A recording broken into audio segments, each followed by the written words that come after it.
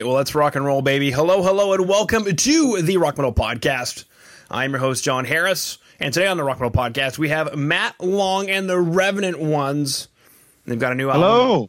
Hello, boys. Hello.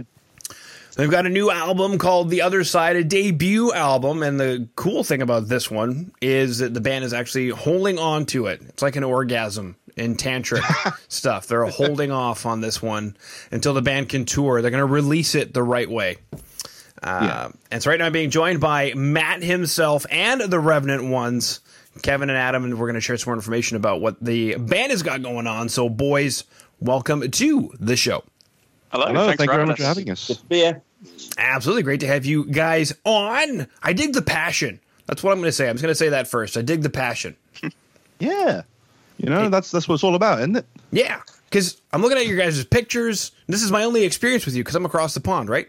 And I'm looking at the music videos, and I'm not seeing any acting. It's like you guys are just like that, and somebody happened to hit record.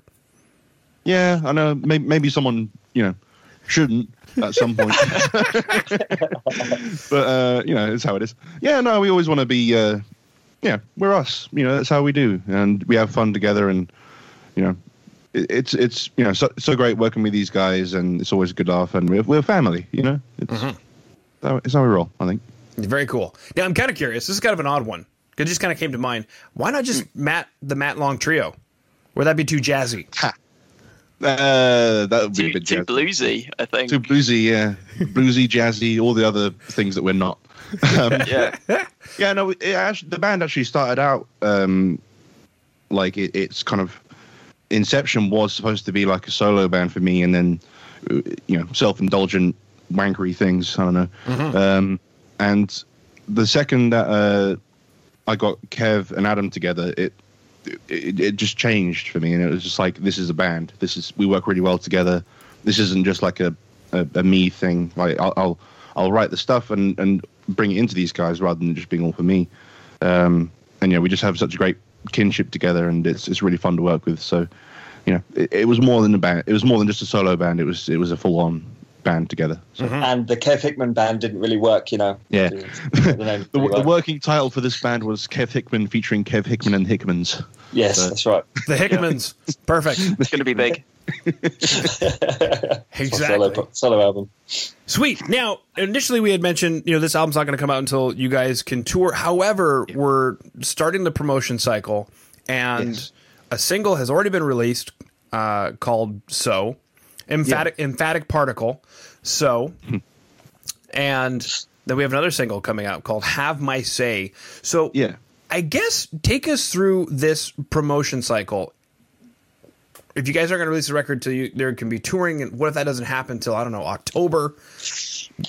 Well, if that's when it is, that's when it is. And, we can't really do much in the way of, solving that necessarily. We just have to kind of wait it out and see where we go. But with the promotion cycle, the first single actually came out a long time ago, because we actually recorded that as a tester for testing out the studio that we were recording in to see whether we'd want to record the whole album there. Mm-hmm. And whilst we were there, we recorded the music video, and we're like, we'll release this just for a bit of fun. And it came out really well. And, it's garnered us a lot of attention online and things like that. But with regards to this, the upcoming singles, it is very much like we're releasing an album. Get yourself ready. This is coming. It could be, a few months from now. It could be the end of this year, like you say. I don't know, but I feel good about getting something out there. At least even if it is just a single for now. With regards to actually releasing an album, we're very much at the mercy of the world at the minute. Mercy of the World. That's gonna be the next album. Mercy of the World. Yeah, I think that. I'll write that down. Put a TM on that. Yeah, exactly. Now that I'm looking at it, I see it. It's so obvious. The release date for this music video was 2018, so a couple of years ago. So now I get to do the devil's advocate question of why not just leave it as it was? Why does it need to go onto the album? Well, it is. I think it was the quintessential song for us, really. It kind of birthed the whole thing for me, and it's a very important song for us. And I think it has changed slightly since that music video came out. it was like mastered into the album, so it was a slightly different mix and things like that. But bones of it are the same. But yeah, no, it was such a. Yeah, no, it was just the fact that like all of the album. For me, it feels like it's kind of like that time and place we were at when we made it, when Matt was writing it, when it all came together. It felt like a full, complete kind of project. You know, like a full. Not like a concept album, but like it feels very of that time. And like it's just kind of the fact that we've not been able to, you know, do anything logistically, that it's, you know, kind of not happened. So I think it's kind of for us, it would feel weird. all of these songs were written around the same kind of time as well, weren't they? So it wasn't like we wrote So and then there was some time passed and then we had the rest of the tracks. It was they all came together at the same time, didn't they? Yeah, the album took about a year to finish from start to finish. I think it because of all of our schedules, we had to basically find time to actually do recording sessions, like in between Kev touring with whoever, you know, bands and things like that, and us going off and touring with our other bands. So finding time to actually get into the studio together was quite sparse. So it took a while to actually finish. Weren't we recording another album at the same time? Yeah, we were recording another album for another band. Yeah, that also made things a bit tricky. Yeah, so recording 2 albums at once. With a different band, we were recording another album. Okay. How do you guys keep your headspace separate? So if you're working on another album at the same time, I guess, how do you keep it separate? That's a good question. Different entities, really. Yeah. They're different entities. You know, despite the fact that, you know, working on 2 albums at the same time can take up a lot of brain power, it was very easy to kind of differentiate between the two because they had different, like, writing techniques and we had different, like, rehearsal techniques, things like that. Whether you're drinking beer at the time or whiskey, you know. Yeah, naturally. Yeah. But yeah, no, it was quite a natural thing to go back and forth between the two because it was, you know, I've always wanted to write both blues rock stuff and also the heavy rock and metal stuff. So this was very much the heavy rock and metal band, and the other bands were like filling in the other gaps, really. So it was quite easy to be like, this is this band, this is the other band, really. Yeah, exactly. It's like, for those who don't know, we play in a blues rock band called Catfish over in, as well. But they're different things for different niches, certainly. Like, it's one of those weird things where, like, you know, you get similar people doing, you know, in a band together, but you can get almost completely different sounds just by kind of aiming for different things. Like Matt Long and the Revenant ones, we just want to rock. We've been cooped up. We just want to make a lot of noise and racket and have a good time. Oh yeah. Catfish is a bit more of a, you know, it's got its roots in blues a lot more than it does in like hard rock and metal. So it's different Catfish. things, but yeah. That brings me to like a fish fry in the South. Yeah. You know, to this day, I've never actually tried any catfish. I think I should rectify that at some point. I was going to say, do you guys have catfish in the UK? It's not a common thing. Not in the UK, no. No, you might find it in like some really niche areas, but it's not a common thing, certainly. Okay. There's got to be an equivalent, some kind of bottom feeding poor man's fish. It's not a pleasant thing, really. But no, we have cod. That's about it. Okay. Well, cod is like the upper echelon of fish here in Canada. That and there you go. Yeah. But that's like our main fish. It's like that is the fish we have. Okay. Beautiful. Sweet. You can make some sweet, or not sweet, fish and chips. It wouldn't be sweet. It'd be good fish and chips with that. So the Revenant ones, is that like a beer or a whiskey kind of thing?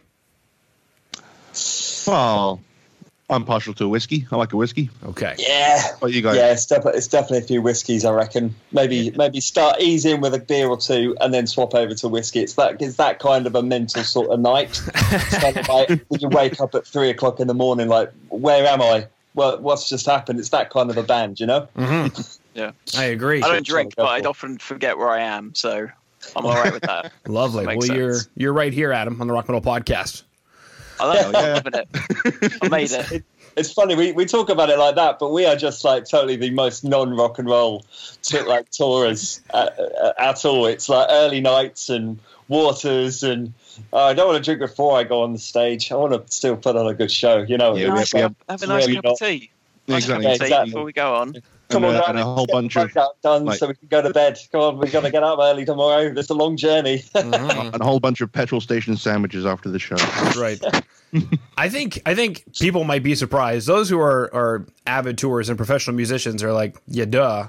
But for those out there who think it really is just getting hammered every night, you won't make it on a tour. Like you'll get sick. You'll do like it's just you can't.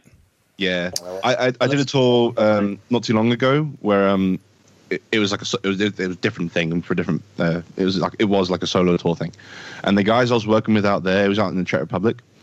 They were like that. They were like drinking and having parties, not every night. So like they were sporadic with it, but like I was just completely sober for the whole tour except for the one at the end because I was like, yeah, we did it. It was like a celebratory thing, and I had a great time.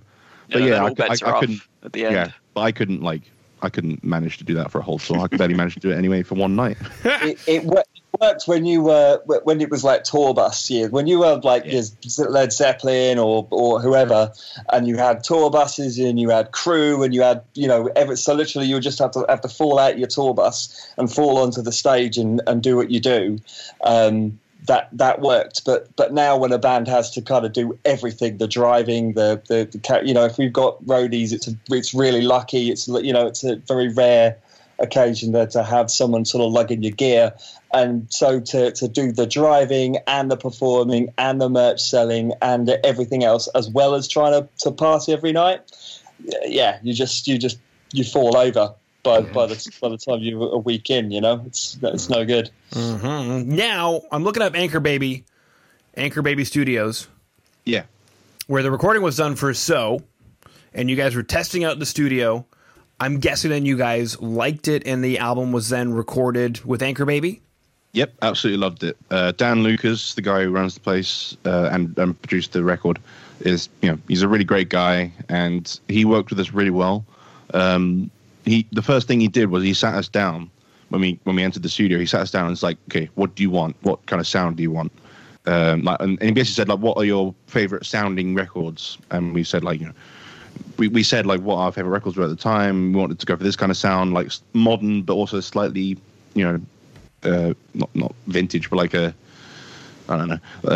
sort of like a airy, bombastic sound as well, rather than it being very clinical and modern, but also a bit of the modern taste. So yeah, he very much sat us down and was like, it was a very, like, he delved right into it from the very beginning and was like, okay, I know exactly what you guys want.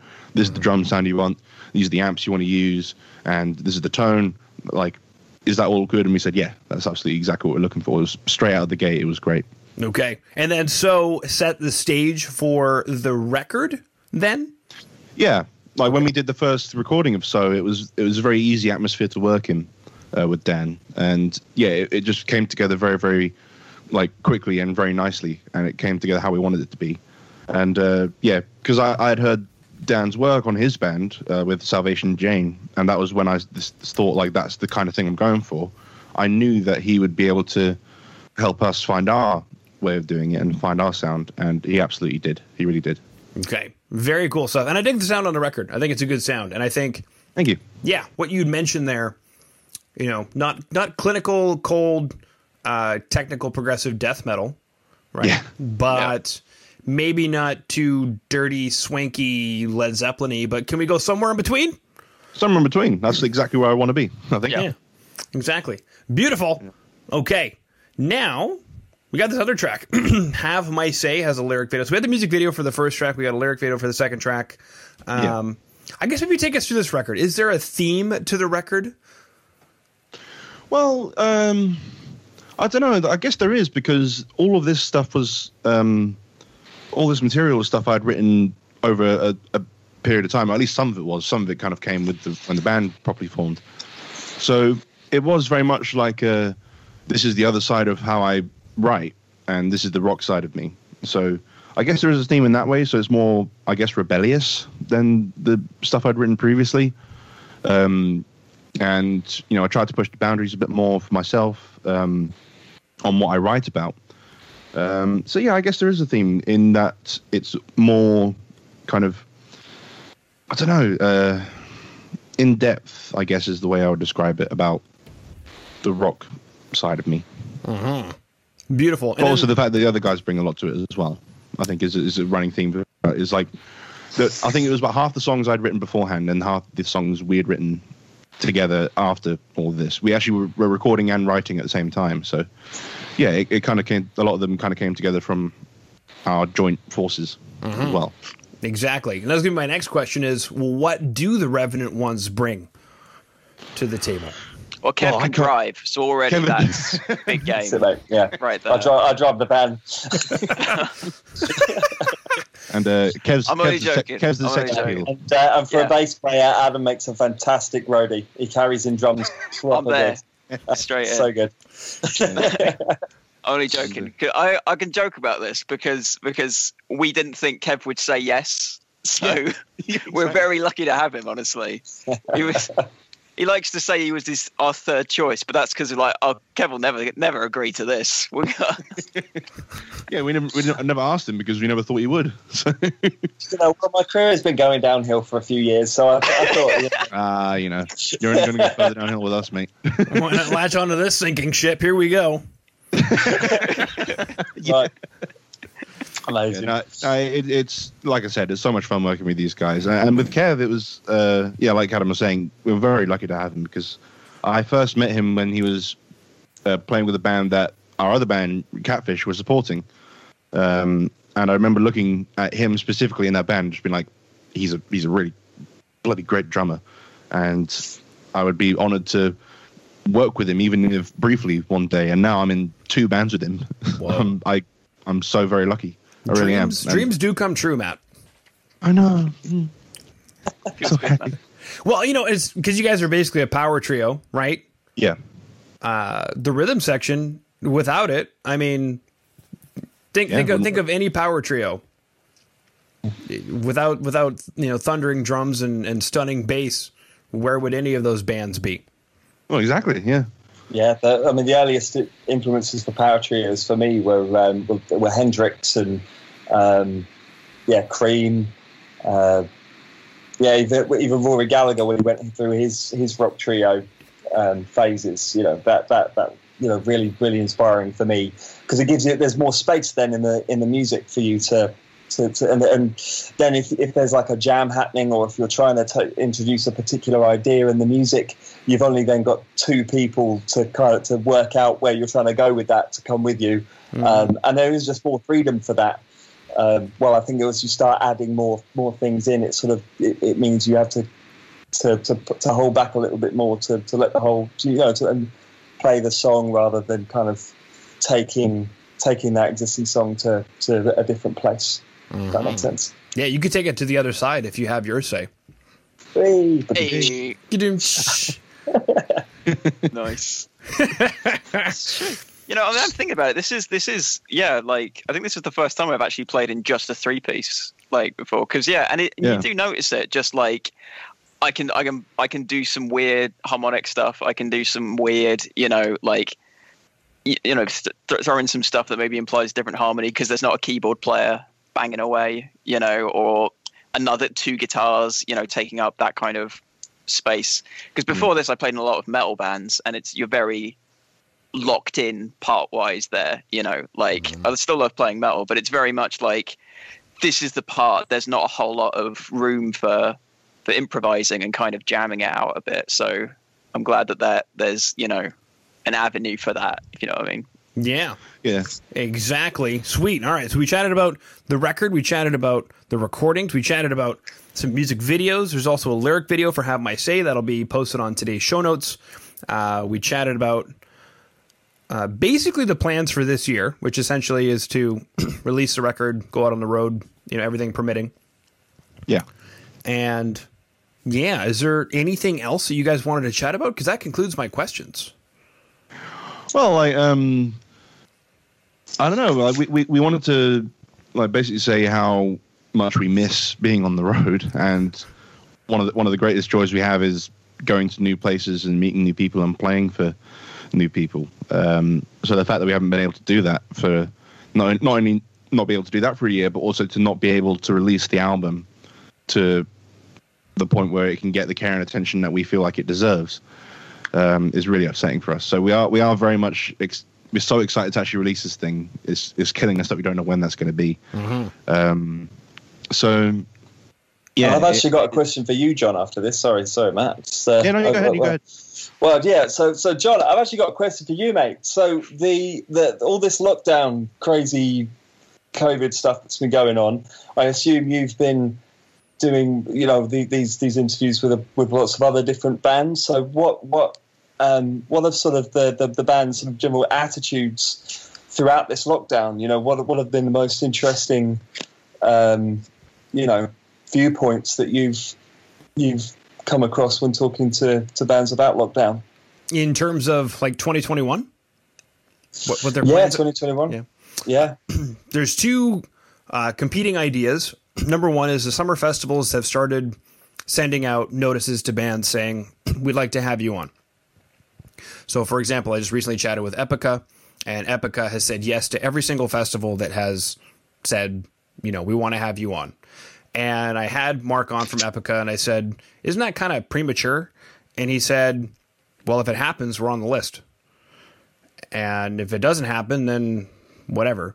And then, so there's that idea. And then the other idea is, which I thought was a really smart idea, this year is going to be just like last year, and it'll be ceteris paribus for, until it's not.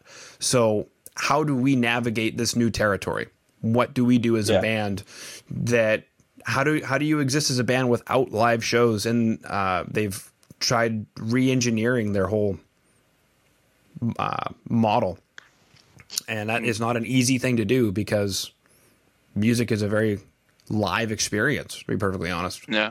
Particularly with how terrible, I mean, I want to go on a rant, but digital streaming, that whole thing, it's, I mean, it's great to be able to get your music out there more, but it's not anywhere near as sustainable, as it was. So not having the live shows is a bit.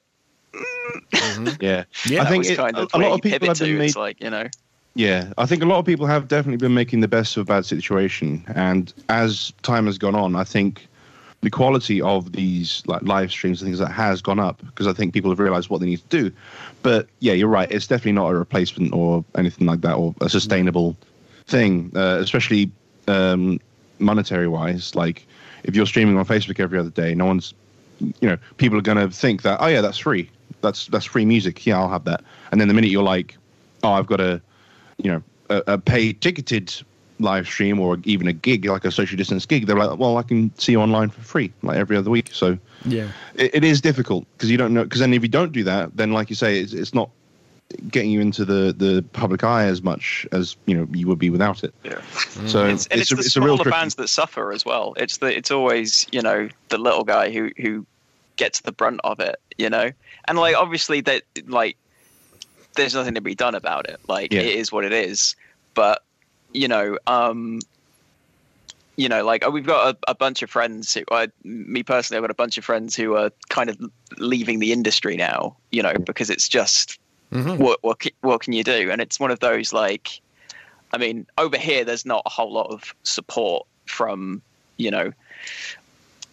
for independent music as far as I'm concerned, and that's kind of a real. For me, that's a real issue because, if there isn't support for, grassroots stuff and local music and local bands and local arts, then where does it spring from? Where does it discover? Who is the next Led Zeppelin? Who is the next, if no one's coming up from you have to start somewhere, and you can't just jump into the top tier stuff, can you? You have to work your way up. Yeah. Well, I just try and think of the positives of this whole situation. Every time in history there's ever been a recession, there has always been a boom and an extra interest in music, always. So I'm excited to see when things start to come back, what that means for music, what that means for musicians. That I do believe that there are going to be opportunities now. Yes, some venues have closed, but I'm pretty certain that new ones will open in the new, when things start to come back. I think there are going to be new opportunities for us all to take advantage of when this all ends. That's kind of hoping for. Yeah, beautiful. That's it. Yeah. Because it's not like people stopped wanting music. People still want to go to shows. It's still the passion's still there. Oh yeah. It's just like as long as every time I'm online, we can go. Exactly. Yeah. Like every time I'm online, I see, hundreds of posts from people going like, "I miss live music and I can't wait for it to come back." So hopefully that means when this is all over, that there will be a surge in people actually going to gigs again, which is Oh, how good is that first gig going to be? How good is that first one? So good. It's gonna hurt. Like we've been locked inside for almost a whole year now, and it's probably gonna be longer than that. It's gonna get rid of my no drinking while playing rule. Yeah. Oh, well, exactly. That might help. Well, Kev, I hope I answered your question. Yes, thank you, John. The worst attitude I've seen, and this is even from some big bands too that I've had on the show, who's make quite a bit of money from touring and whatnot, and this could be over tomorrow. Well, no, you need a plan. No. So I think it's a big thing is just have a plan, figure out what that plan is, and execute it. And I don't know that there really is an answer because even as a podcaster, I made significantly more ground going backstage when bands were coming through and talking to bands in person. And I didn't think that would happen. Like what would be different about a Skype chat versus sitting down with somebody on their tour bus? And the same thing happens with touring. I was chatting with one of my record label friends, and we were chatting about just how important touring is for a band to actually make headway in the music industry. And it's crazy to think, well, they're releasing music. What difference does it make if they're on Spotify or if they're playing at one show somewhere? Well, it can make a big difference. So until that comes back, have a plan. That's kind of my only thing. Yeah. Yeah, exactly. That's anything in life. Like, I've known loads of musicians over the years that have said, "Oh, my plan is to someone I knew's plan was to play Wembley Stadium by a certain point, but then there was no bit in the middle. That's not a plan. That's an end goal. That's just it will get to just question mark profit right there. Yeah. Exactly. Yeah, it'll get to like the day before his like predicted date, and it's like, I wonder how this is all gonna just go in the next 24 hours. It better hurry up. I've only got 6 hours left to make this happen. Let's go. Get the book on. Yeah. Let's do it. Let's go. You know what? You got to respect having vision and drive to actually go for that as your goal. It may not be something that would be achieved in that time frame, but it's good to have that kind of drive in order to at least go for it. And it's I respect that actually in a way. But, beautiful. Yeah. Well, speaking of respect, boys, thank you so much for coming on to the Rock Metal Podcast today. Well, thank you very much for having us, John. I really do appreciate it. You're a legend. That was a lot of fun. It was so much fun.